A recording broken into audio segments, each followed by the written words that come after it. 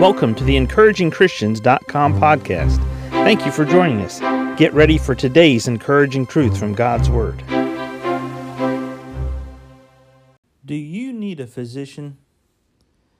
Do you need a physician? Luke chapter 5, and we pick up in reading in verse 27.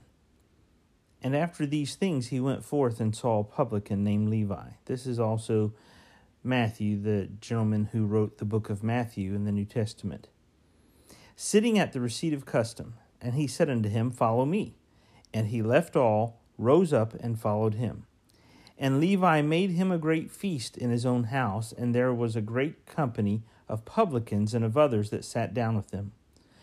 But their scribes and Pharisees murmured against his disciples, saying, Why do ye eat and drink with publicans and sinners? And Jesus answering said unto them, They that are whole need not a physician, but they that are sick. I came not to call the righteous, but sinners to repentance. So my question to you is based on the statement that Jesus made to the scribes and Pharisees. They that are whole need not a physician, but they that are sick. Immediately when I ask you, do you need a physician? You probably thought, I need physical healing? What do I need a physician for physical healing? Do I have something wrong? Do I have a physical disease or a physical sickness? Notice what Jesus said to the scribes and Pharisees here when they murmured against his disciples. They that are whole need not a physician, but they that are sick. Do you know that there are more sicknesses and diseases than just what happens in our physical body? We experience the disease of sin not only in our body, but also in our soul. Our mind, our thinking is affected by the disease called sin. Our will, the choices we make, affected by the disease called sin.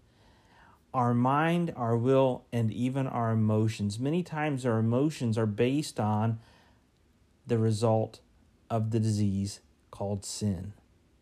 They that are whole need not a physician, but even worse than physical or a disease of the soul, sin affects our spiritual condition. It affects the spirit of man. See, the Apostle Paul wrote, I pray God your whole body, soul, and spirit be preserved blameless. You can't be preserved blameless unless the Holy Spirit has cleansed and quickened your spirit within you. We are a trichotomy. That means we are made up of three parts: a body, a soul composing of our mind, will, and emotions, and our spirit. Our spirit being is where the Holy Spirit takes up residency. When you were born physically alive, but spiritually dead. When the Holy Spirit quickened you, He came into your spirit and He gave you life. He quickened your spirit. Now, our spirit can be affected by the disease called sin. Our soul can be affected by the disease called sin. And many people carry in their body affections or the affecting of the disease called sin. And Jesus answering said unto the scribes and Pharisees who considered themselves whole and not in need of a physician, They that are whole need not a physician, but they that are sick. I came not to call the righteous, but sinners to the repentance. You and I have to look in the mirror and actually identify what God needs to help us with today. What does God need to work on in our life today? Not somebody else, not the person beside us, not the person in our home, not the person that we don't like at work. What does God need to work on in us?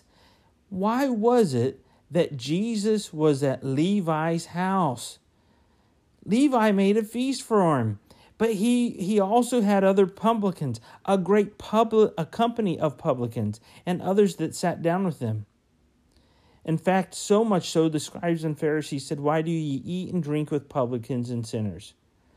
Because Jesus came to make a difference in their lives. When somebody doesn't think they're sick, they don't care for a doctor and they don't need a physician.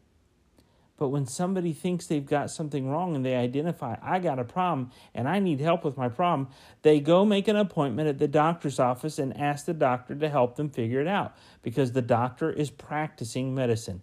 Here, Jesus wants to help. So my question to you today is, do you need a physician? Thank you for joining us today for the EncouragingChristians.com podcast. Please explore our website for more encouraging truths from God's Word.